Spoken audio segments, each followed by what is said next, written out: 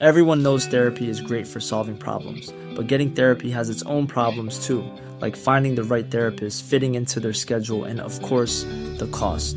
Well, BetterHelp can solve those problems. It's totally online and built around your schedule. It's surprisingly affordable too. Connect with a credentialed therapist by phone, video, or online chat, all from the comfort of your home. Visit BetterHelp.com to learn more and save 10% on your first month. That's BetterHelp, H-E-L-P. I'm Sandra, and I'm just the professional your small business was looking for. But you didn't hire me because you didn't use LinkedIn Jobs. LinkedIn has professionals you can't find anywhere else, including those who aren't actively looking for a new job, but might be open to the perfect role, like me. In a given month, over 70% of LinkedIn users don't visit other leading job sites. So if you're not looking on LinkedIn, you'll miss out on great candidates like Sandra. Start hiring professionals like a professional. Post your free job on linkedin.com/people today.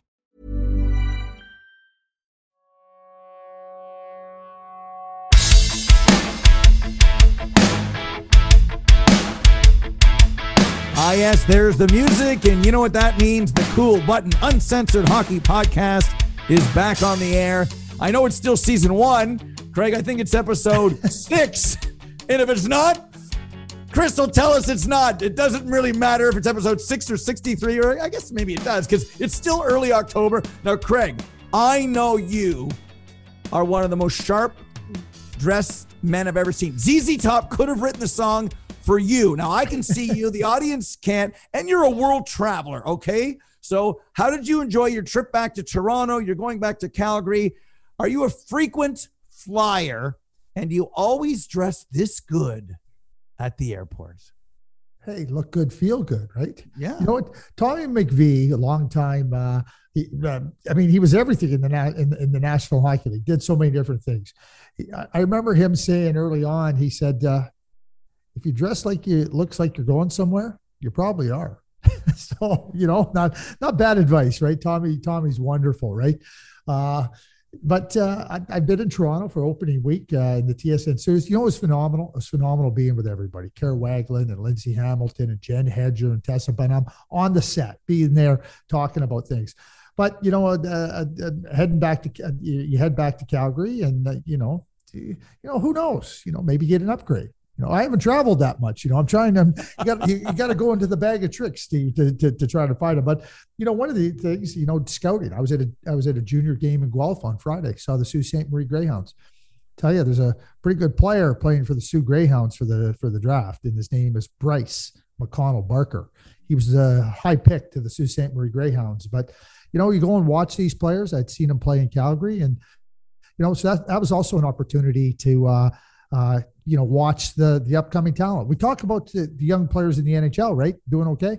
Well, keep that name on your mind. Bryce McConnell Barker, pretty good. And Matty Savoy, who's playing in Winnipeg, is having a pretty good year. His brother Carter, draft pick to the Edmonton Oilers, had a hat trick and 6 points for Denver, 4th-round draft pick. I thought he was one of the best goal scorers in the draft. I think the Oilers got a steal in the 4th round. Anyway, that's where I am. That's where I'm headed. All kinds of fun going on, but I haven't flown as much as I usually did. I was a frequent flyer until I wasn't, but I'll be doing it more frequently. We've known each other a while now, and you know that I like to talk, whether it is in public or in private, and it doesn't really matter. I'm not turning any switch on for the podcast or the broadcast or radio or television. When you are out and at the games, is that your sweet spot? Like when you've been a manager, you've done contracts, you've done television and radio and everything else. Sometimes people are in a spot that makes them the happiest or a spot that they love the most. Craig Button scouting and watching, whether they're the pros, they're the amateurs, they're the kids. I mean, you gave me a lesson in scouting at the Minor Midget Whitby Showcase, and we kind of watched Quentin Byfield together, and you give me tips, and I could see the other scouts over the shoulder, and the place was packed. If people haven't experienced that part of the game, now that COVID's over, get out. Look, we love NHL hockey, and we love all, but there's more levels of hockey than people understand. And if you're in areas of elite talent, to sit there and watch that and get to pick your brain and talk about a guy that now is basically a broken ankle from healing away from getting in the NHL. I love that. And Craig, the 5 years from when he was 15 to 20, they go like this, and then a new crop comes. But I guess my question and topic point would be, is that your sweet spot? On the Rawlings, is that the spot that the ball hits the bat that you love the most? Well, I love it, but going into the buildings to watch the NHL games is exciting. I turned on the game with Montreal and the New York Rangers on Saturday night, and I'm thinking to myself, wow, what an electric atmosphere. No, we didn't even get to feel that through the TV last year. And you forget, and people ask me, what's the best arena to watch an NHL game? There's lots of good ones. My favorite is Montreal because there's an energy and it's rocking and they get into it. And so, when I go and scout, when you ask me that, I love watching young players. I was at the Women's World Championships and I was thrilled to watch them. And I went in there to scout. Because, you're trying to look at players. There's so many good young players playing. And then and from different countries, and you're going and then you're watching the real good players, Elena Mueller, who plays for Switzerland. She's not a household name. She's one of the best players in the world. We know about, Marie-Philippe Poulin. We know about Brianna Decker. They're all good players. But to watch these other players and to see how good they are and to watch the young players, it's exciting. No different than going to Guelph on a Friday and watching Bryce McConnell-Barker. And Steve, we're going to the Whitby Silver Stick this year in November because there's another young player. I'm going to tell you. His name is Ryan Rubrek. He's from London. He's playing. He's 14, playing up with the minor midgets. He's September. He's born after September 15th. So this is a young guy that everybody is already talking about. My nephew coached him in Pee Wee. So I got some, so we're going to go watch this good young player. And I haven't seen him play, but I'm just as excited to go watch him play as I was to go into Guelph and watch players play and going and watching the Women's World Championships. It's fun. It's fun to see these players. And I want to be able to talk about them through my own lens. Doesn't mean my lens is always right. Doesn't mean that I'm the only one that has a perspective, because I'm not, but I love watching it. So when you talk about a sweet spot, yeah. Well, we're going and we're broadcasting on the Sirius XM side there live. We did it 2 years ago and now it's become a staple. Although, can something become a staple when you do it once? It was just so exciting and so, what's the word for, so social. I look over there, I get a tap on the right shoulder. It's Brian Rafalski. It's Brian Rafalski carrying boxes and saying hi. He's just a dad, Craig. He's just a dad. And then another dad's over my left shoulder says to me, Shoprash. Well, that's Macedonian. You know who that was? Chris Stamkos, Steve's dad, right? And I said, oh, what's going on? He goes, I don't like the microphone. I just wanted to say hi. And then you look over here and you look over there and there's just everyone involved in the game, past and present and future. And it's a smorgasbord and I love being a part of it. So that's not too far away. Now I understand the tournament is going. The only thing that might be different this year is the travel. So maybe some of the U.S. teams won't be able to come and that's fine. But to get back and do that type of thing and watch and get the tips from you, I like a lot. And I guess since I mentioned Chris Stamkos, I wouldn't mind talking about Steve Stamkos because you know what? I am happy that I'm seeing a guy. Okay, he'll never be the way he was, I don't think, when he crashed into the post in Boston Thanksgiving. That was a okay, we all know. Then he's been through, you know what? And he's had a lot of bad luck. 2015 playoffs. I don't have to go through that part of the list. But to watch, and yeah, there's a ninth cousin thing. His grandmother, mine. I don't care about that. I do, but that's not why I'm talking about it. What I'm saying is this. Yes.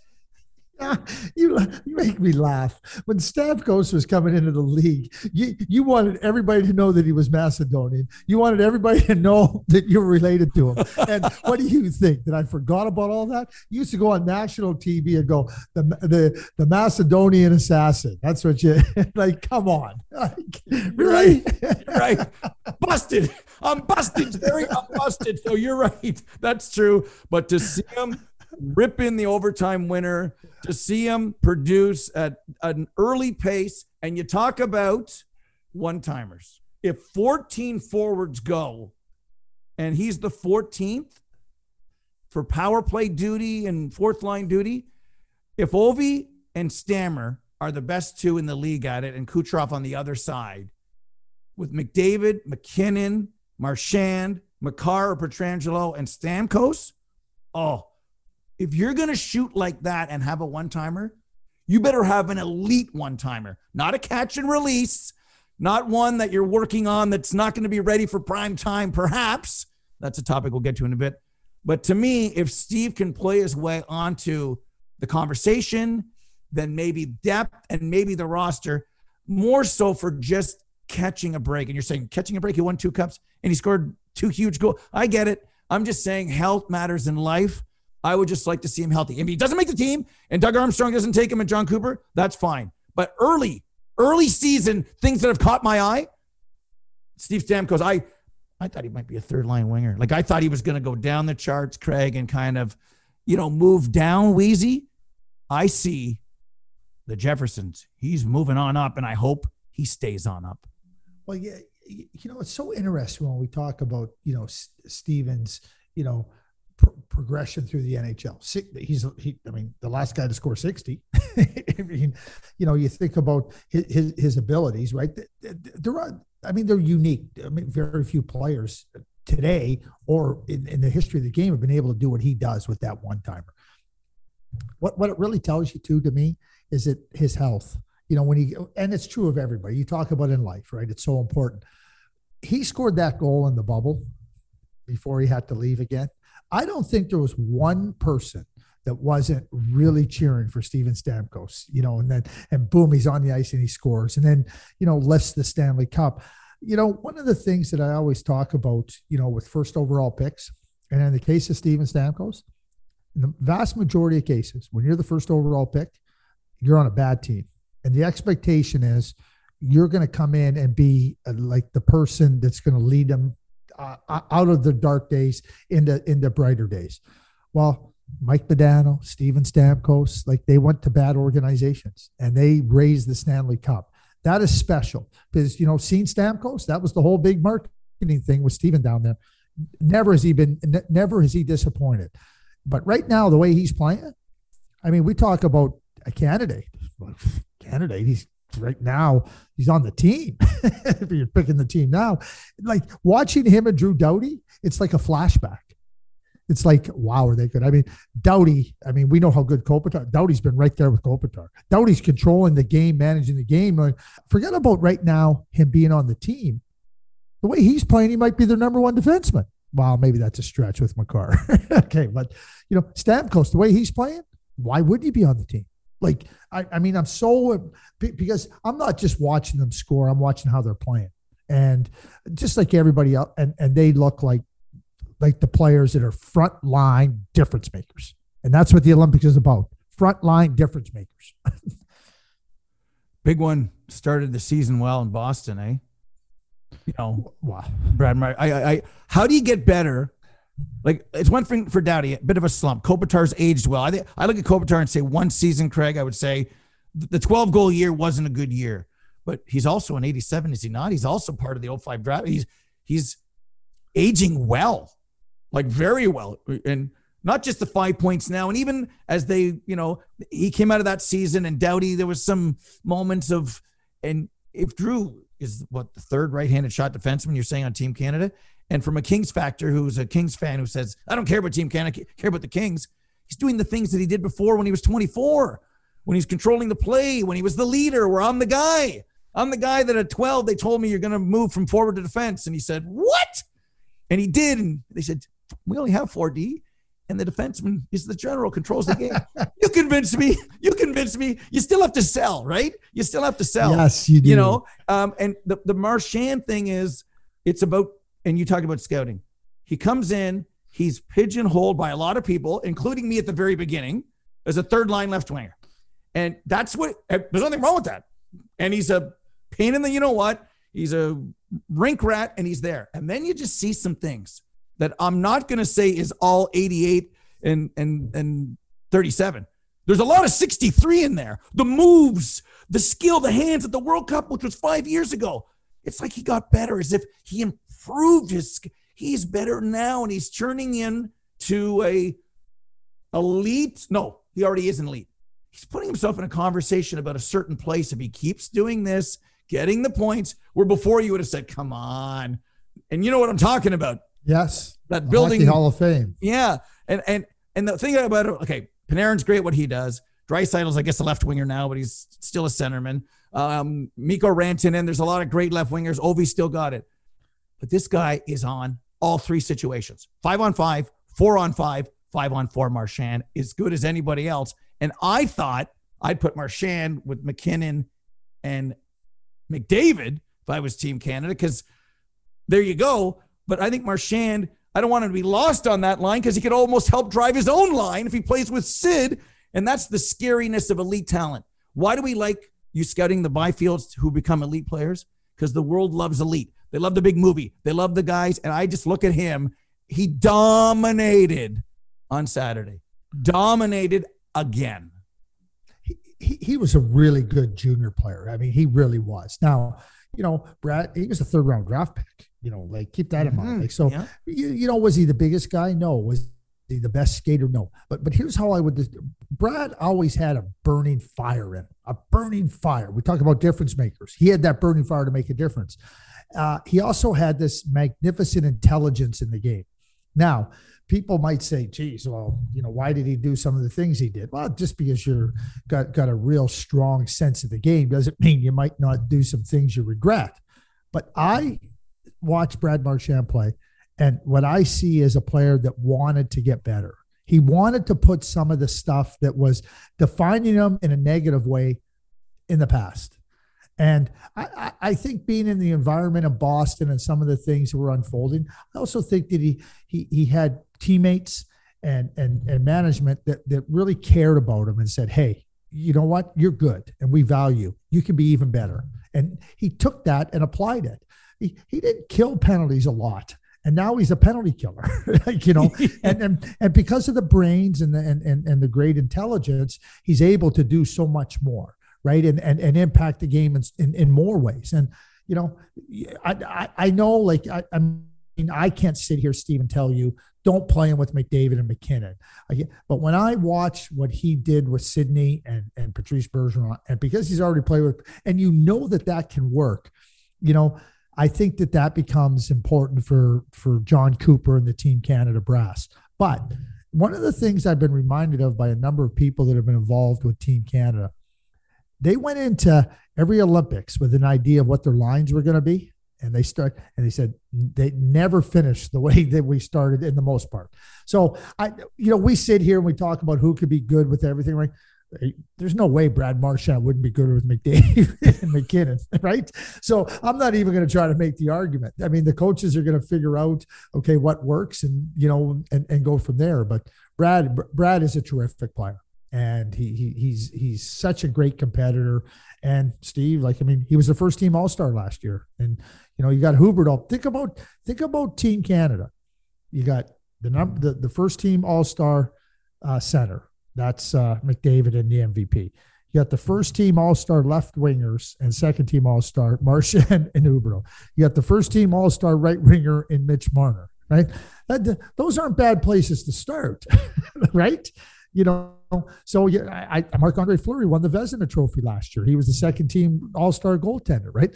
I mean, to me, I know Chicago. I think Marc-Andre Fleury will be traded before the end of the season to a top contender. Oh, did I drop that on you? Yeah.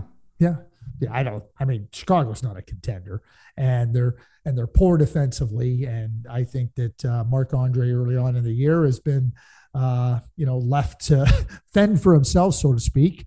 But I think somebody, if I had to be a betting man, do you know where I think he's going to end up? Pittsburgh. Oh, okay. Why not finish where you started? Anyway, that's for another day. Yeah. But that's not a bad group of players. And then we got Stamkos and we got Crosby, who's still pretty bloody good. And, you start to look, Makar, who was the first team All-Star defenseman. Okay. Okay, like you got to take your chances, Steve. I'm going to take my chances. I think you'll take your chances too. Yeah, a lot of talent, and I got a lot of things I want to discuss with you. And time flies when you're having fun, and we know that being at the airport, you might have to fly out of here pretty soon. So we'll use our time wisely. On the U.S. side, with Jack Eichel's situation, Jack Hughes, it was a wow start, and we know undersized and maybe in the league earlier than he should, but now his third go around, the 2 beautiful goals. Could he help fill a void down the middle? Does Larkin have to go to 2, which means could Hughes be a 3? He's not really a 4. They're going to need help, right? Zegras is not going to be ready. Could Hughes, you give me, if it goes Matthews 1, who returns after missing 3, it would have been Jack. If not Jack, Larkin. JT Miller's really a winger, not a centerman. Actually, JT could be a good center. He's a Would good you option. do that, though? Yeah, well, I think, yeah. Well, because of so really what you're talking about here is a hole, right? And when you have a hole in your lineup and the hole is because of the absence of Jack Eichel, you got to consider different things. It's not like you can say, well, can we just wait till Jack's healthy? Like they can't say like, you got to go and play. And while you'd like to have Jack Eichel, you got to go, okay, what are our other options? And what gives us the best opportunity to compete for a gold medal? Because that's all it's about. It's Canada and the USA and Sweden and Finland and Russia. They're not going there to participate in the tournaments. There's enough other countries that are participating. Those 5 countries are there to win. And Czech Republic. I don't want to dismiss the Czech Republic, but that's what you're there for. So what gives you the best chance? You have to consider Jack Hughes. You have to consider JT Miller. Like because of the hole in the middle of the ice with Jack Eichel's absence, you have to. So, but are you going to ask Jack Hughes or JT Miller to do the same things as Jack Eichel? No, but you're going to try to get your team into a spot where, you can be successful using those individual players' talents. The beautiful thing is, these discussions are going on. One of the things that I'll add real quick, I really like I think Mike Sullivan is a real masterful coach. I think he can make adjustments on the fly. I think he can look at a lineup and say, this is the type of lineup that give us a chance to win this way against this team. I think that's incredibly important in international competition because all the different countries are going to play differently. And I think that Mike Sullivan has a real grasp on how to adjust and adapt. His team's off to a pretty good start considering they're banged up and everyone made excuses for them, including me, and they're off to a good start. You've already dismissed Chicago, and they needed, how many goals have been 6-on-5, 6-on-4, 5-on-4 with empty netters this year? It started with Tampa. We have a bit of an epidemic. Chicago needed 2 goals with their own net empty, including one with 26 seconds left, just to get their only point in the season. So in the department is Chicago and Montreal. In the department, Carolina's off to a nice start. I like what the Penguins are doing. Teams that had some question marks. I guess we should say the Islanders in a way, but they've had a tough schedule. Of the teams, Pittsburgh, Chicago, Carolina, Islanders, Montreal. Which one is the juiciest? If it's a burger and you're going to load it up the way I would with cheese and bacon and tomatoes, which burger is the juiciest you want to bite into right now? I watched you eat the burger you just described last week. There was juice flying everywhere. Thank you for that, by the way. Thank you for that. So I know what you're talking about. I can visualize that. For me, it's Montreal. It's Montreal Canadiens all the way. 0-3. They've scored a total of 3 goals, 1 in each game, right? Jake Allen has been good. Jake Allen has played well, like in his 2 starts. And so when I see the Montreal Canadiens, and again, like their end zone offense, like to me, it's like they have this idea we're going to play this way, and they keep playing that way, and they keep getting these really poor results. And, they're a team that last year in the regular season, they scored really well off the rush, transition. And think about the Toronto Maple Leafs game, what happened? How'd they score the goal? Transition off the rush, right? They blitzed the Leafs, blitzed them. But they blitzed them early, but they scored their only goal. This is a team now, you start to think about scoring. They're 0-3, and they're in a tough division. We know they're in a tough division. But when I'm watching them play and I'm watching them specifically in the offensive zone, I don't like what I see. Quite frankly, I'm seeing a lot more of what I saw with them heading into the playoffs, which led me to say they're not beating the Leafs 7 games. In fact, I don't even think they'll win one game. Well, after they won the first game, I heard from 1.5 million Habs fans. And obviously when they won the series, I heard from a lot more of them. So, but the reason I said that was because of the way they were playing. And when I watched them play, it's like they've reverted back. I'm not impressed. Well, you mentioned Allen. He's 2.05, 925. If I would have told you Allen is going to get 2 starts, you'd say, okay, they're 2-0 in those starts, or 1-0-1. No. You mentioned the 3 goals. I like to think with Anderson and Toffoli and Cole Caulfield, who's, I don't like how they always use him on the power play. Gallagher on the third line. You love Suzuki. There's too much here for them to be like this. Like, you can still save an 0-3 start with 3 regulation losses, right? Like, you can still get into the wild conversation, right? There's too much here for me to dismiss the next 79 games because we've dismissed Montreal before. It's just weird that in 2 shortened seasons, they get in as the 24th seed and the 18th overall, and now we're playing a full year, this huge marathon.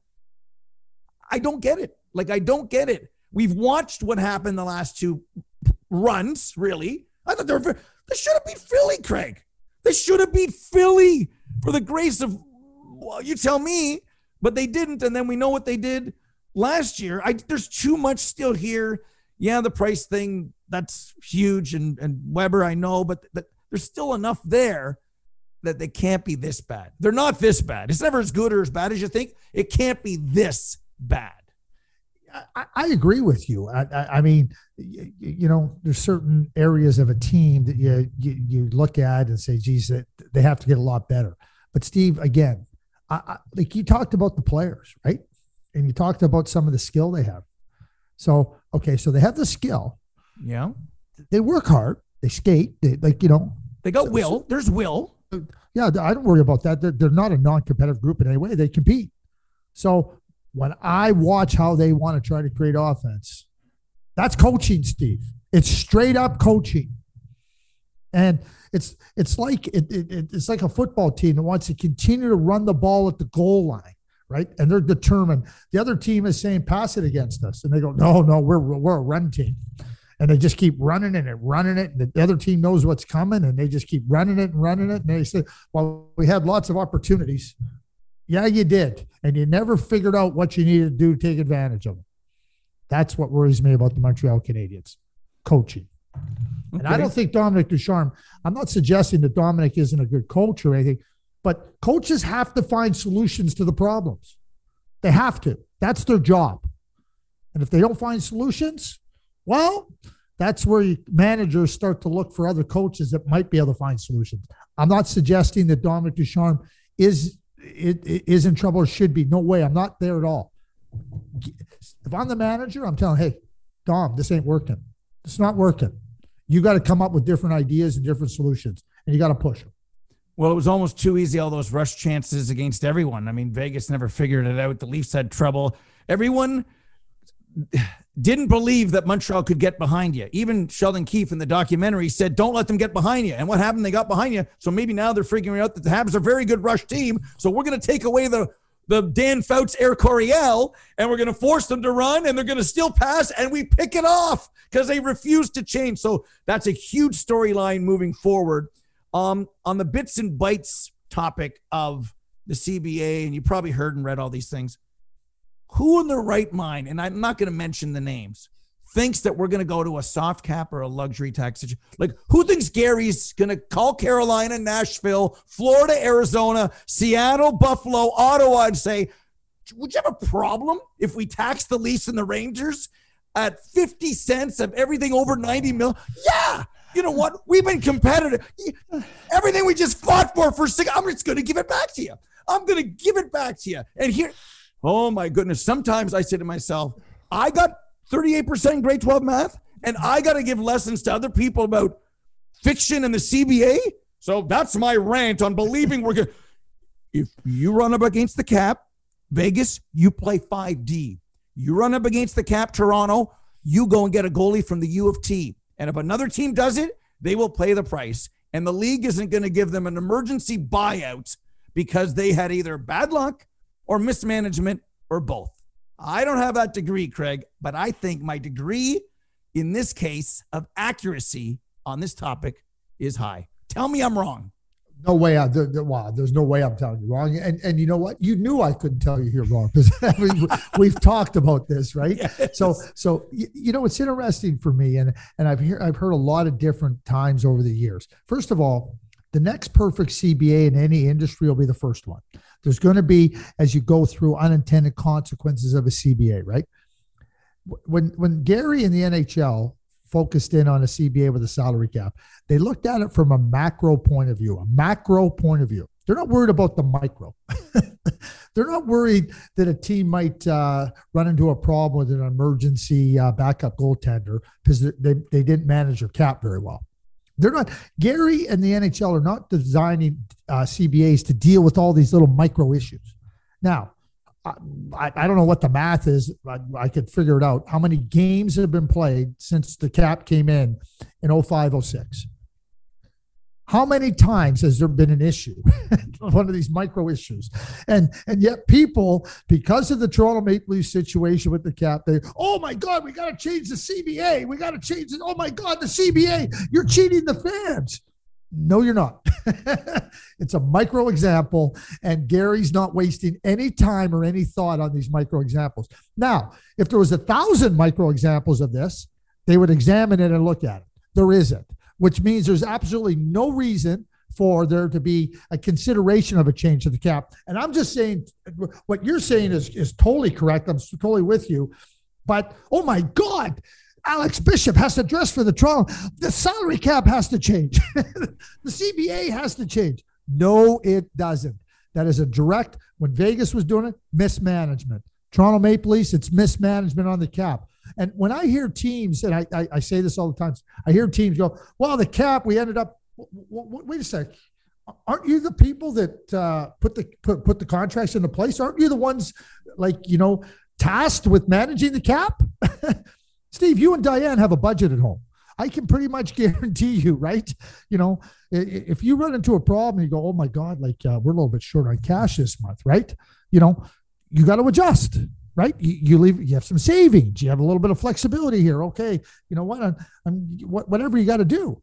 It's the same thing with the NHL. And the cap isn't going away. It's not going to be a soft cap, and it's not going to be a luxury tax as much as anybody. And again, micro issues that they want to take a macro solution to. Change the CBA. The number of people, Steve, that I hear talk about we need to change this because of this micro issue. Oh my God. Do you get your foot cut off when you have a hangnail? That's what it strikes me as. Yeah. It'd be like me complaining about we're over budget. And then Diane says, yeah, you've been out at the bar with drinking wings or eating wings and beer and you're over. But yeah, you're over budget because of you. So don't go over budget. Diane, we're over budget this month. What the heck's going on around here? I spent too much money. Oh my God. Okay. So next month I do it again. Oh my God. Yeah. And I play with 5 defense. Now in the Calgary days, it was pre-cap, right? And then with the Leaf days, it was so. No, Calgary was not pre-cap. That was post-cap. That was no 05. That was after 05-06. Oh yeah. But you started there in 01-02 pre-cap. Oh, I thought you were talking about Calgary days. Sorry. Oh, I thought you were talking about because the Calgary Flames had issues with lineup because of mismanagement of cap. No. Oh yeah. Back like post cap. Oh yeah. They had issues where they had to dress less players. Oh, okay. Sorry. I'm just saying you with the Ginla and Drury and those guys, that was 01-02. So you didn't have to worry about 71.5 or whatever numbers were. No, I had to worry about our internal budget, and our owners said you have this much to spend and don't go over. So you had a cap. Had a cap. Oh yeah. Trust me, I had a cap. And they were firm on it. There was none of this, we'll give you a soft cap. Boom. This is what I had to spend, period. Have you noticed any change with the cross-checking crackdown? I mean, so goals are basically over 6 a game, right? We had the huge night where we had 7 72 goals, Craig, in Thursday's action. And I don't count the shootout winners. That does not count. So my own barometer is I'd like to get to 6. I'd like to be at 6. And we've been around that, COVID didn't help in the bubble, but we've been in and around a very nice number and have had a lot of excitement. Like there's more room out there. There's more skill. You can see it. There's flow. And look, Saturday we had 14 games. Even I had no chance to keep up with them all. No chance. Like you can't. So you get up Sunday and recount and say, oh, I missed this and I want to see this again. And it's not 1-0, get in, get out, get off. Grind. It's not like that. So does 6 matter to you? And with the cross-checking, have we noticed? Yeah, have I noticed some soft calls or some cross-checking penalties? Yes, and I'm okay with it. But has anything changed in a week? Well, I hope things change. I hope the players realize that the standard's high and the threshold's going to be adhered to, and we're going to call it. The players are smart, Steve. Anybody, they'll adjust. They'll adjust to the standard. I'm not worried about it. So people, oh yeah, look, now they're not calling cross-checking. No, they're not calling cross-checking because the players aren't cross-checking, because they established what they were going to do. Again, that's how it is. That's what's good. Steve, you and me are on the same exact page here.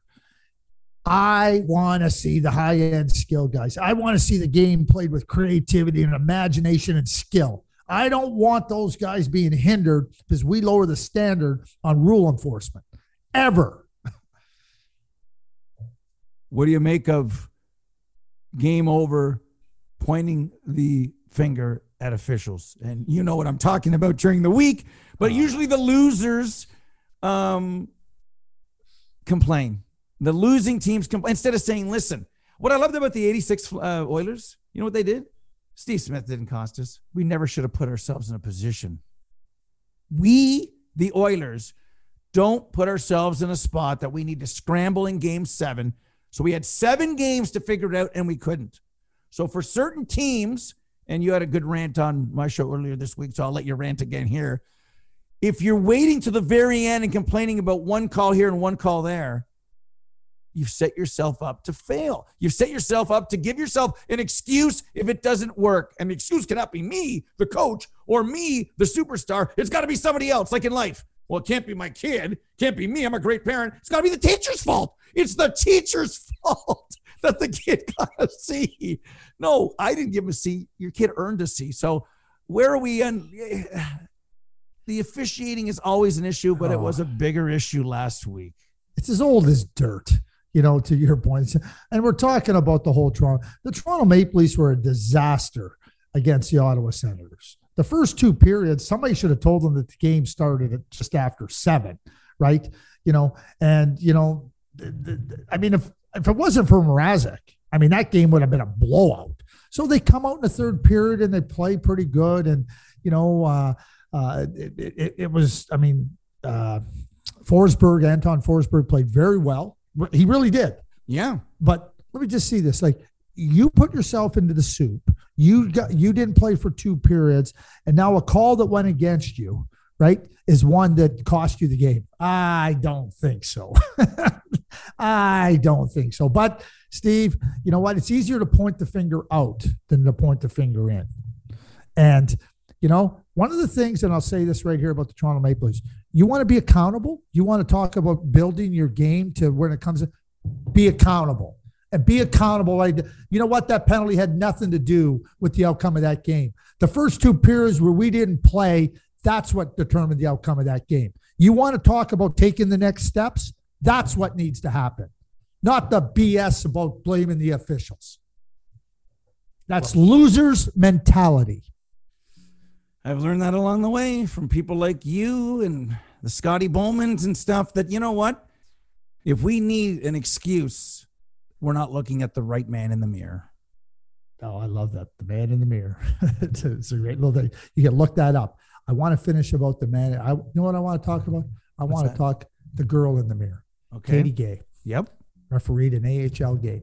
And, it's wonderful that, we talk about, the game is for everybody. And it is. It is for everybody. And there's so many competent people from all the males, females, and from all different heritages and backgrounds. And they offer more to our game And that's, we got to take advantage of it. But I can't speak enough about the NHL Exposure Combine, which is run by Stephen Walkham in the NHL, Tommy Masters, who we know very well. They do a great job of identifying, potential officials. They do a great job of being able to go and attract young players. Hey, do you want to come and play? Do you want to have a career? I'm going to ask you this question, and I think I'm going to stump you. Okay. Do you know who Jonathan Deschamps is? Jonathan Deschamps? I do not. So he just refereed his first NHL game as a linesman. I can't believe you don't remember. You called a game where he played at the All-State, All-Canadians game. He was a minor midget, 15-year-old? Yeah, and he was in the game with McDavid. And Barzell and Joshua Sang, yep. So think about that, right? So think about a young player. He ended up going and playing in junior hockey for a lot of years, ended up playing in university hockey, right? And then the NHL Exposure Combine brings him in, right? And says, hey, we'll give you a check. He just refereed his first NHL game. Katie Gay goes and referees her first American Hockey League game, right? Like the NHL Exposure Combine with Stephen Walkham is an unbelievable program. They are identifying officials from all different areas and giving them an opportunity to be part of the game.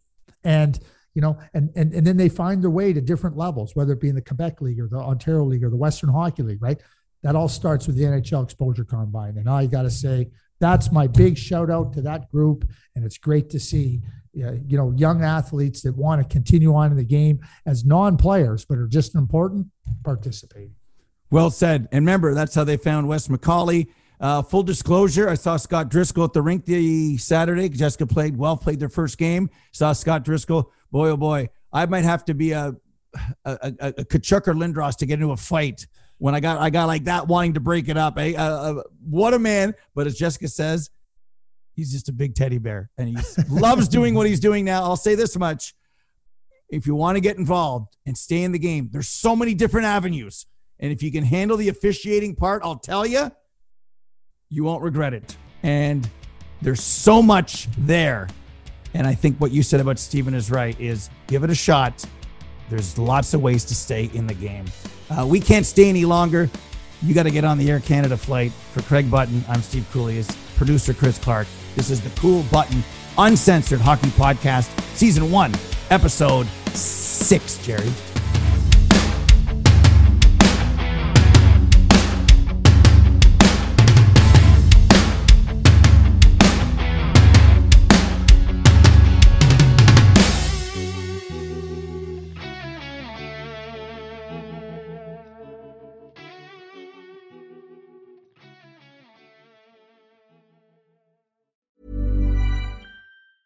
Hey, it's Paige DeSorbo from Giggly Squad. High quality fashion without the price tag. Say hello to Quince. I'm snagging high-end essentials like cozy cashmere sweaters, sleek leather jackets, fine jewelry, and so much more. With Quince being 50 to 80% less than similar brands. And they partner with factories that prioritize safe, ethical, and responsible manufacturing. I love that. Luxury quality within reach. Go to quince.com/style to get free shipping and 365-day returns on your next order. Quince.com/style.